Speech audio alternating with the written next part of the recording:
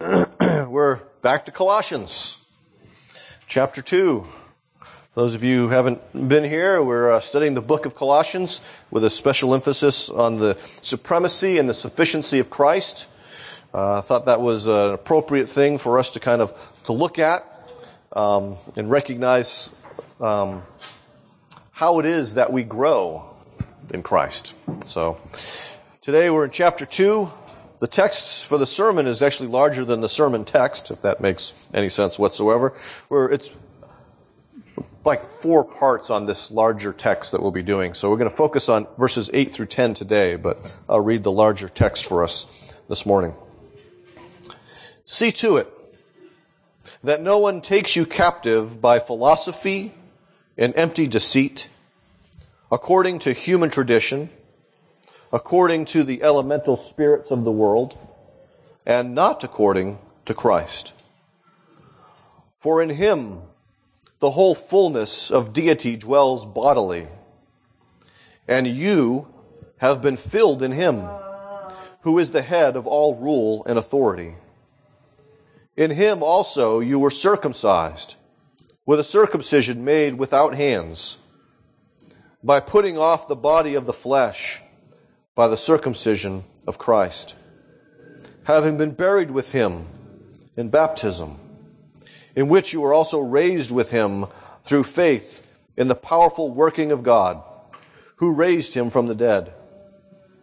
And you, who were dead in your trespasses and the uncircumcision of your flesh, God made alive together with him, having forgiven us all our trespasses, by canceling the record of debt that stood against us with its legal demands. This he set aside, nailing it to the cross.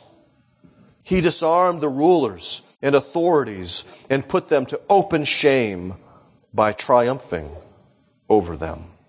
May God bless the reading of his word this morning. Let's pray. Father, I ask that you would help us to love you with all of our heart, mind, soul, and strength, even as we hear your word preached this morning. Give us a greater love for your word. Write it on our hearts and fill our mouths with it. Help us to know it and speak of it to others, that they too might know the great hope and power found in the gospel of Jesus Christ, in whose name we pray. Amen. As I mentioned in Sunday school, I'm a little weird. And one of the weird things that I used to do, I don't do this as much as I did because it drives Amy crazy, because I don't know what channels they're on.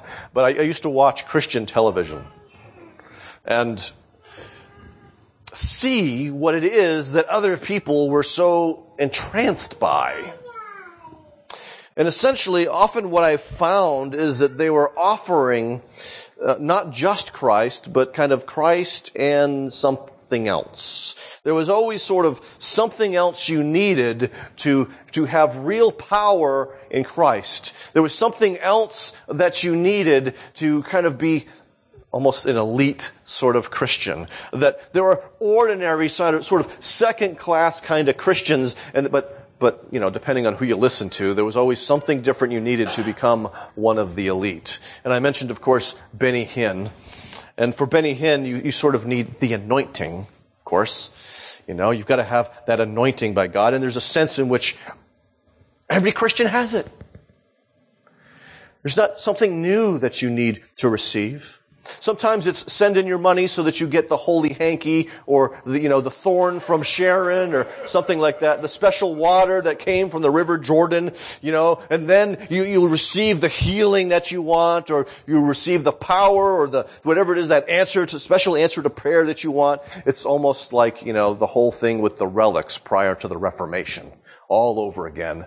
Okay, except now you just mail your money away and you get the artifact.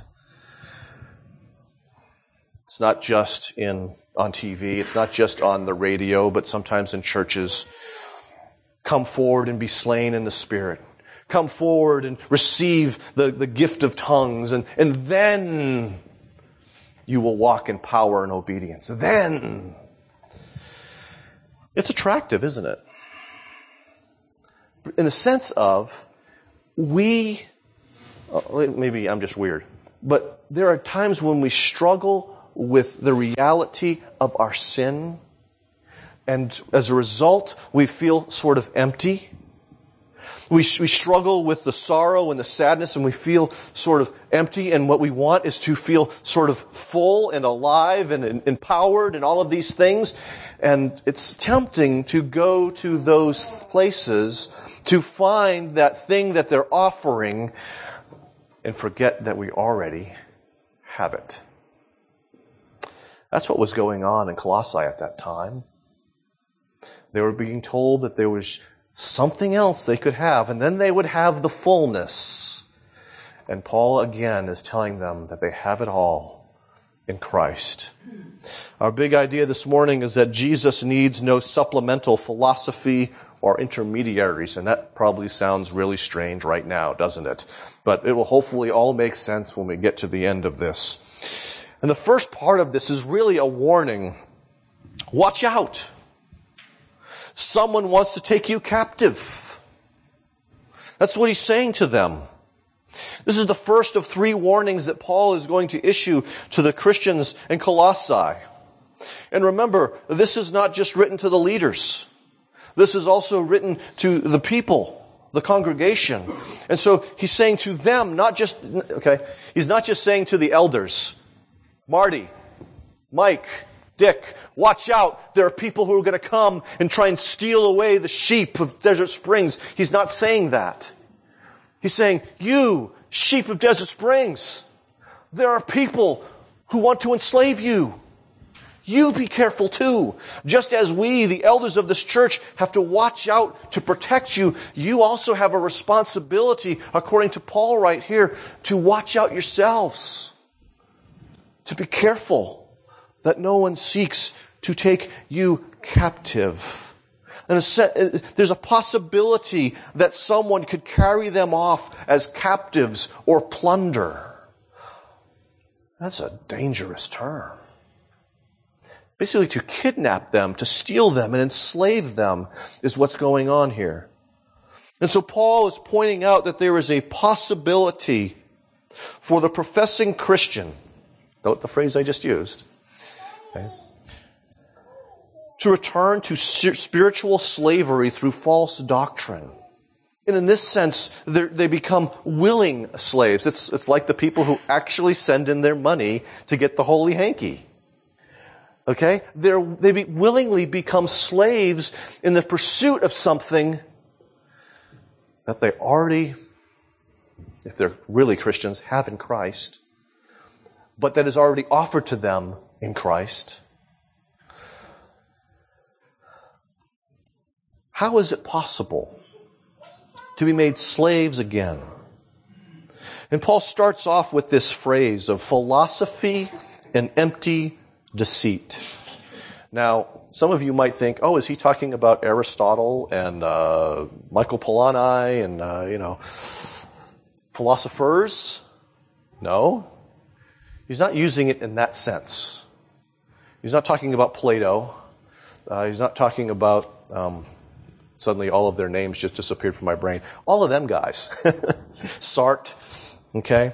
He's not talking about philosophy, how we use that term philosophy. For instance, the Jewish historian Josephus, who was a contemporary of Paul, used philosophy, the word philosophy, to describe the different factions within Judaism. Okay? So it's a way of thinking, a way of life. It's not necessarily the technical term, philosophy that you went to college and you studied and probably all of you forgot. Okay? Aside from a couple of things. And so, he's using this term sort of in a sense of an alternative worldview or an alternative understanding of Christianity. They've received something from Epaphras, and now there's a different sort of version of Christianity that's being proclaimed by the false teachers that, they're trying to deceive them and take them captive through this. And he says that this is philosophy and empty deceit. It promises something full, but it's really empty. Sort of like those commercials you see, on TV to buy something that's going to change your world, and you get it, it's a piece of junk. That's this. It's big promises, little payback. Okay? No payback. And so Paul then begins to help us understand what he means by philosophy and empty deceit. He uses a series of 3 statements to explain what he means by that. Those according to's. Okay? Those are how he's explaining this philosophy and empty deceit. And the first is according to human tradition. And if we look at what Paul says about the human mind outside of Christ, we recognize one thing that we have to admit is that the human understanding is darkened. And so this human tradition is the product of this darkened understanding. Okay? It's not fully in accord with the gospel and in ultimate truth. And we see that even Israel struggled with this idea of the human traditions. We saw that in the reading from Isaiah, if you caught that. They had kind of set aside some of God's commands for human commands. Jesus says the same thing. Why do you set aside the commands of God for the traditions of men? There's sort of this idea of human tradition that is at work. Peter talks about this in 1 Peter chapter 1. Knowing that you were ransomed from the futile ways you inherited from your forefathers, not with perishable things, but such as silver or gold, but with the precious blood of Christ. And so Peter there is talking about the same sort of thing. There's a futile way of life that you inherited from your forefathers. It's a human tradition and understanding, and you had to be redeemed from it. It was not a good thing. It was a bad thing. So human tradition is not a good thing. It's bad. And often it is filled with rules and regulations. This is what we do and this is what we don't do. And I'm a bachelor this weekend.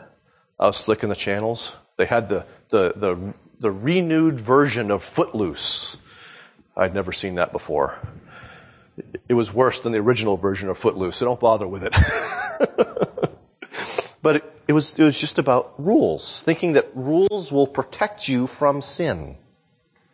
It's a really gross misunderstanding, really, of what sin is. In my house, one of the rules was don't wear a hat in the house. That's one of the things my mom would do. And I remember one time her talking to my father, "What? Are you Jewish?" Is my dad praying? This would be good news if my dad were praying. So it's just sort of insufficient and inconsequential sorts of things. So this empty deceit is first of all according to human tradition. Secondly, it's according to the elemental and spirits. Spirits is a supplied word, trying to interpret the word that is found there for elemental. These are the foundational things. It can be used for the ABCs, the 1, 2, 3s, all of that kind of stuff, the basic fabric of things. We find it used in Hebrews chapter 6, verse 1, to refer to the elementary doctrines. And he's saying, you shouldn't have to, we shouldn't have to tell you those elementary doctrines again. The ABCs of Christianity, you should be ready for something else. Okay? It was to their shame that they were being told that. But that doesn't really... Okay, so what does this kind of word mean? How is it kind of used here? I mean, these elementary things, these basic things, why are they supplying this word spirits there? Well, that's because of here and the context in Galatians chapter 4. We find them used, or this term used, of spiritual beings that people think they must serve.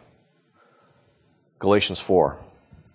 In the same way, we also, when we were children, were enslaved, okay, to the elementary principles of the world. He gets back to that in verse 9. But now that you have come to know God, or rather, be known by God, how can you turn back again to the weak and worthless elementary principles of the world, whose slaves you want to be once more. And he mentions in that context of things that are not God's. And so how Paul is using it in both these places, the context is very similar, and so the same sort of idea. It's not just elementary principles, but there are sort of these spiritual beings that they think they have to satisfy. They think they must serve. They think are important.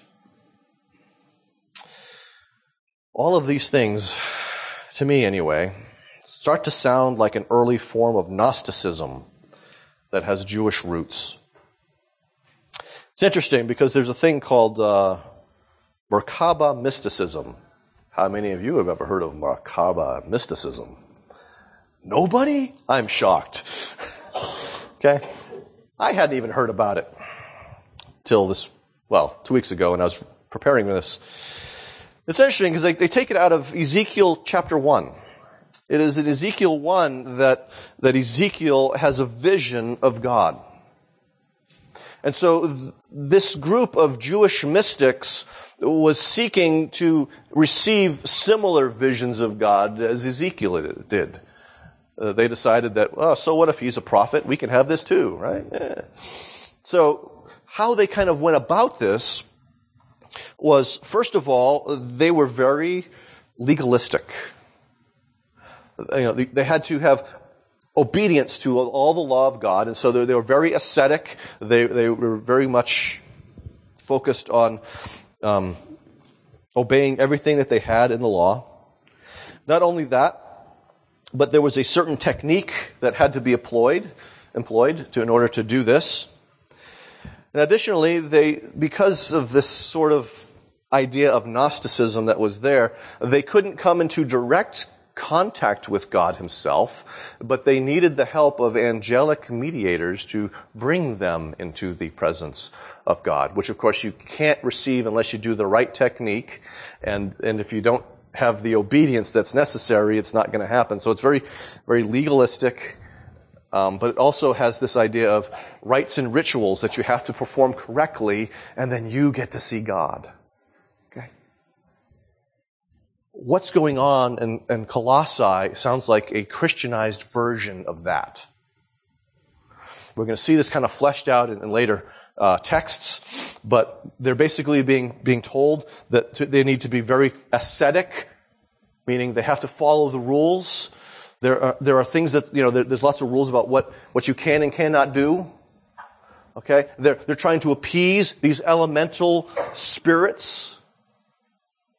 Okay? So this sounds very much like something that is going on here in Colossae. The third thing that is going on here, that Paul uses to describe this empty deceit, is actually negative, not positive, because it is not according to Christ. Now, they probably, of course, wouldn't, see it that way. They weren't necessarily Christ denying, but they were supplementing him. They were saying that Christ himself is sort of not enough, and he needs to be supplemented with these additional things so that you can have the fullness of spiritual experience that you really want and that you really need.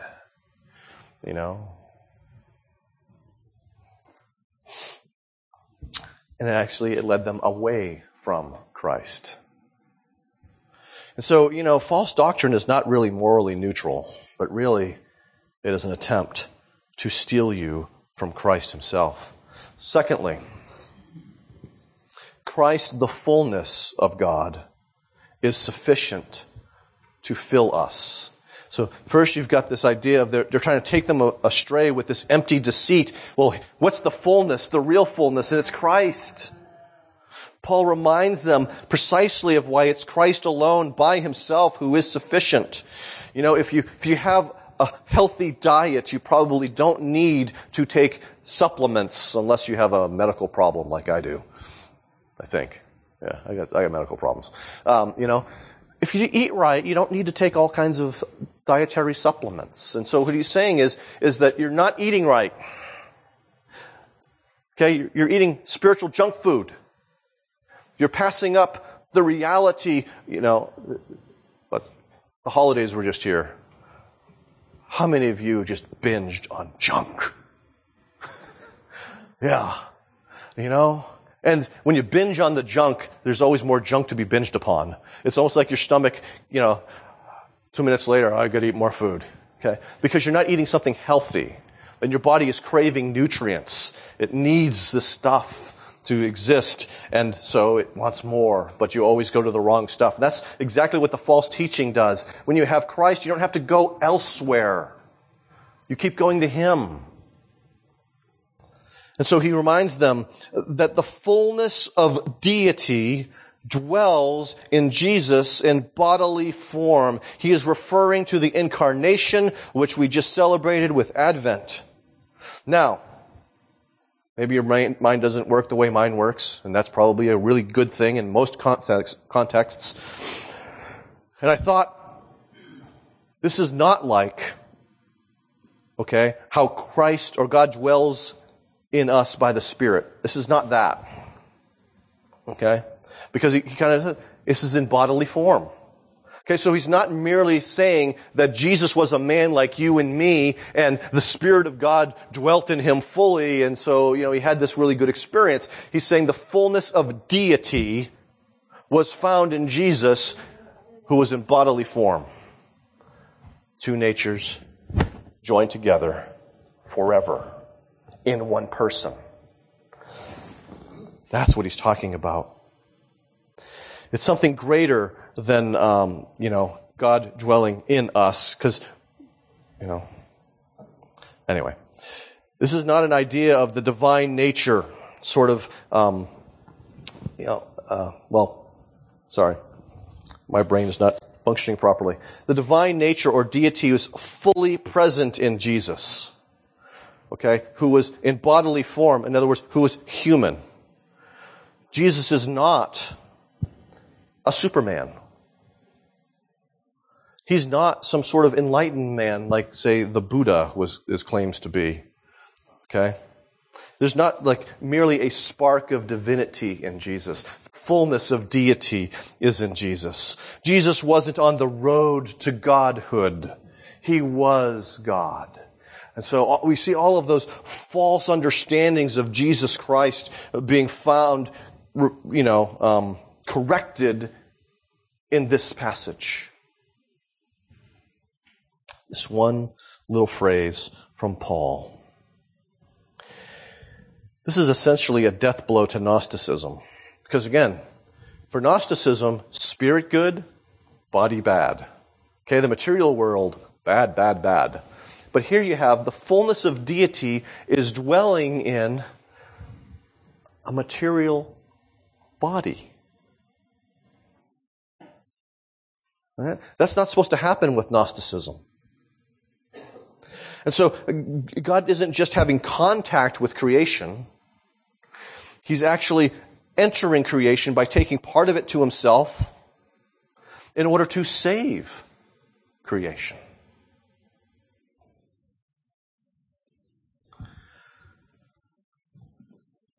Notice what then Paul says. Astounding. You have been filled in him. Perfect tense. Past action. Present result. He's not offering a promise for the future. He's talking about a present reality, and one that ought to really, if we stop and think about it, stun us. What the false teachers promised is only found in Christ. This is not like some Shirley MacLaine out on a limb kind of thing. She was popular years ago. Everyone's probably forgotten who she is. If you watch Downton Abbey, starting tonight, she's on this season. I don't know if it's tonight, but but remember, she realized that she was God. That was her out on the limb experience, and really weak limb. This is not that somehow I'm God too. what this is because I am united with Christ, okay, by faith, I have been filled with God. That's different from what Shirley MacLaine was talking about. In other words, they have all of Jesus by virtue of their union with Christ. In other words, all of his resources are theirs. This is what Peter alludes to in 2 Peter chapter 1, by which he has granted to us his precious and very great promises, so that through them you may become partakers of the divine nature, having escaped from the corruption that is in the world because of sinful desire. So that idea of partakers of the divine nature doesn't mean that I become divine, but it means that I have fellowship or participation with the divine nature via my communion with Christ, my union with Christ. We Protestants don't talk about this a whole lot, which is strange because Paul talks about it all the time. In other words, because we are united with Christ spiritually, it is the Holy Spirit who gives us access to the fullness of Christ. There's no sort of second stage Christianity. What it is maturity. Okay, it's not like the Matrix where, download the software, I know Kung Fu. That's not what we're talking about. Okay? Although you are full, you have been filled with Christ, you are not perfect in Christ. Or Paul wouldn't have had to say what he said at the end of chapter 1, that he continues to proclaim him so that he might present everyone mature in Christ or perfect in Christ. Okay, and so what happens is we're in the process of becoming mature in Christ. Thought of it sort of this way this morning, I think. I forgot my iPhone. I was going to bring it and show it to you. Not that it matters. You all know what one looks like, right? Yeah. Pretend I have an iPhone. It's like my invisible map.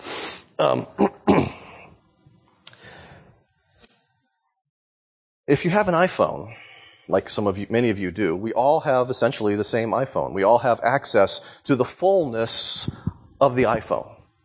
Okay? Now, you can be like my father-in-law, who has an iPhone, and essentially all he does with it is make phone calls and occasionally, I think, use the map thing, the map app. Okay? He does not utilize or take full advantage of the fullness of the iPhone. See, then you have people like me who, I use some of the fullness. I use more of the fullness than he does because I check my sports scores and I have my Facebook on there and I can check some of my email and I got a couple other things on there, that Amy has downloaded for me. So now I have a flashlight app. I can use my phone as a flashlight. That's important when the power goes out in the monsoon season, folks. Okay? And we've got when we travel with the kids, we've got the white noise generator so they don't hear me snore. Okay? I don't think there's anything powerful enough to not make anyone hear me snore. But see, okay, I use it for FaceTime. I utilize it more fully. Ken has probably had his as long as I've had mine, and I can guarantee you he utilizes more of the fullness of the iPhone than I do. He might even be up there with Matt, who might be the king of the iPhone. I don't know. Okay? What I'm saying is we all have the same phone. But we draw on the richness of that phone to different degrees. And that's what Paul is essentially saying. You have it all in Christ, but you need to draw on it to a greater degree than you do now. If you're pop, you need to draw on it more so that you become more like Steve. If you're Steve, you need to draw on it more so that you become more like Ken. If you're Ken, then you need to draw on it more so you become like Matt. And if you're Matt, you keep drawing on it so you become like Jesus.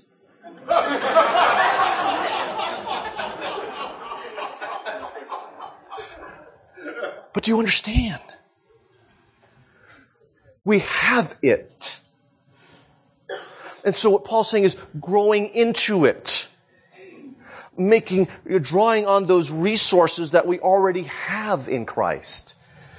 Don't be looking to rites and rituals and all these other things to somehow, make you full. And it's precisely when we don't feel full. I mean, how many of you, when I said that idea of you have been filled, immediately said, I don't feel full? There's nothing like certain parenting moments to make you feel empty. I have those. Sometimes I go into the bathroom and sit down and just put my head in my hands because I don't know what to do. I'm empty, I'm powerless, I'm clueless. There's nothing like losing your job to make you feel that same sort of thing, or to be in the midst of a relational conflict. There are all sorts of things that can make us feel empty. And the question is, where do you go when you feel empty? Are you going to Christ, or you're trying to fill that with something else? Are you trying to fill it with people? Are you trying to fill it with technology like iPhones? Are you trying to fill it with food? I just saw a report today that of religious people, Christians are the ones who have the most obesity issues. We have too many potluck dinners. Okay? That's what it's saying. But as part, we don't often recognize the idolatry of food. So we try to fill up that empty hole with, lots of chicken wings or something. Christmas cookies. Sex, money, power. It can be filled with any number of things instead of Christ. I love what Calvin says in this little sort of semi-pithy sentence. For those who possess Christ have God truly present and enjoy Him wholly. That's where we ought to be. Enjoying Him wholly, because we do actually possess Him truly if we are in Christ. And so then we see, as I talked about a couple weeks ago, our transformation is through that vital union, that one flesh principle sort of thing. It's progressive, it's not instantaneous. And we're going to kind of plod our way through that aspect of how that takes place, that transformation takes place. But we see that Christ, who is full of God, has filled us so that we don't need supplemental spirituality. Which leads us to our third point. Connected to that is that Jesus rules out intermediaries. One part of Gnosticism, like we talked about with that mysticism thing, the Merkabah mysticism, don't ask me how to spell it, it's on the other page, is that you needed intermediaries between you and God. Remember, they had the angels that came and kind of took them sort of in the presence of God. That there's somebody who stands between you and God because you really can't come in contact with the divine because you're sinful and they're holy, and it goes even beyond that. But Paul says that we're joined to God directly through Christ. And if that union is a spiritual union, the Spirit is so to speak an intermediary, but He's God too. So that corrupted form of Christianity that was being taught in Colossae had them thinking that they had to appease these intermediaries. They had to bribe them. Bribery, it's how business gets done in most of the world. If you go to Mexico, and, I've been in buses, we've been pulled over, it's count the gringo and see what the bribe is going to be. Okay? There's 15 rich-looking Americans. I get a good bribe today. The Congo, all of Africa. That's how everything gets done. I had a friend who went to Africa to help out with Samaritan's Purse for a vacation. She has a funny view of vacations. They wouldn't let them distribute the food and supplies to the people unless they gave a bribe. Humanitarian aid couldn't be distributed unless a bribe was given. They're thinking that they have to bribe these spiritual beings to receive spiritual benefit. And so Paul says to them that Jesus, with whom you have been filled, mind you, is the head of all rule and authority. He reminds them again, he said this a couple of times, he brings it back up because it's really important for us to understand, because we forget this, that Jesus created those things and he rules over them. He is supreme. Don't try to make them happy. You don't have to. Though these things are rebellious, Jesus has reestablished his rule over them in the cross. As we see in verse 15, he's triumphed over them. He's the victor. Don't try to appease the loser. When the boss loves you, you don't have to deal with the underlings. And sometimes Christians, or people are trying to be sidetracked, looking for Mary's help, the help of the saints, the help of angels. No. Why would you go there when you have Jesus? If I'm best friends with the president, why am I talking with a congressman? I'm not friends with either. But you understand? It's dishonoring to Jesus to do that. He's honored and glorified when we go directly to him. It says, Dick Lucas has said, the Christians are freed from the dominion of darkness and need fear these demonic powers no more. Stop trying to bribe them and appease them. And so you, brothers and sisters, do not need to live in a fear of demons. You don't need to live in fear of Satan. Sometimes you don't even think about it that way, but you kind of do. Maybe you watched one too many scary movies, Like when I was a kid, I was worried about the squirrels in the attic, thinking it was The Exorcist, Yeah. Why did my parents let me watch that movie? There are lots of movies that let me watch they shouldn't have. Okay, but you understand, we sometimes live in fear of these things, like as if they're greater than Jesus, and they're not. We're secure in Christ. And so these false teachers were offering the Colossians empty promises and empty threats. And if these people embraced them, then they would be destroyed. Because they're moving away from Christ. And so, brothers and sisters, we need to live in spiritual reality according to Christ. Peter talked about that section from 2 Peter chapter 1, because we have his great promises. Because we have Christ, we live in accordance with his promises and his warnings. Because we have Christ, we go to his word to understand who he is and what he does and the grace that he offers us. That's my plug for daily Bible reading. It's important. So we need to live in light of those spiritual realities.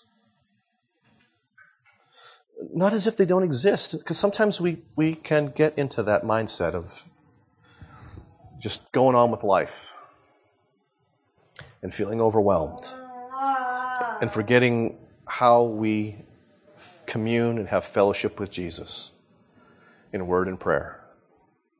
And so spiritually, we often feel weak, empty. We fall into the trap that we think we need something else, something new and different. And actually, maybe we do, if we've been looking somewhere besides Christ. But in union with Christ, we have been filled. We have what we need to grow and mature in Christ. But the point is, do we go to Him or do we avoid Him? You don't need ecstatic experiences. You don't need rituals to appease mediators. You don't need ascetic practices to somehow earn brownie points with God. You need Christ, received by faith, as He's revealed in the Scriptures. And joined to Him, you will have what you need to deal with your sin and your sorrow. Let's pray. Father, there is no one in this room that does not have sin and sorrow.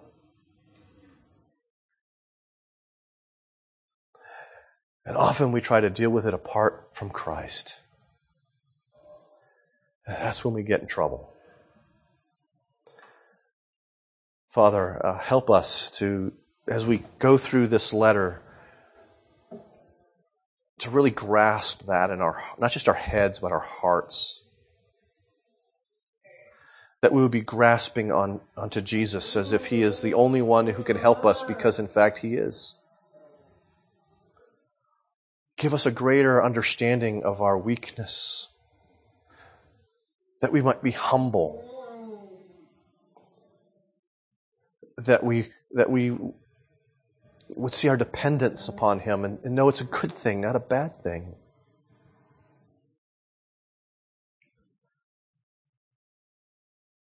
That we really understand how it is to live this life of faith with Him.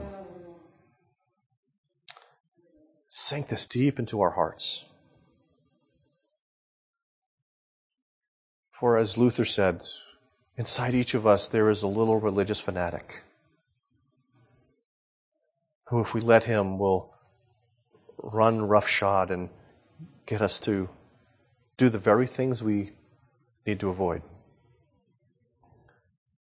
Because we struggle with relying on Jesus. So be at work in us, that we might more fully rely on Him, that we might more fully draw upon the resources that are ours in Christ, and that we might be moving toward maturity in Christ. Only You can really make that happen, Father. We ask that You would, in Christ's name. Amen.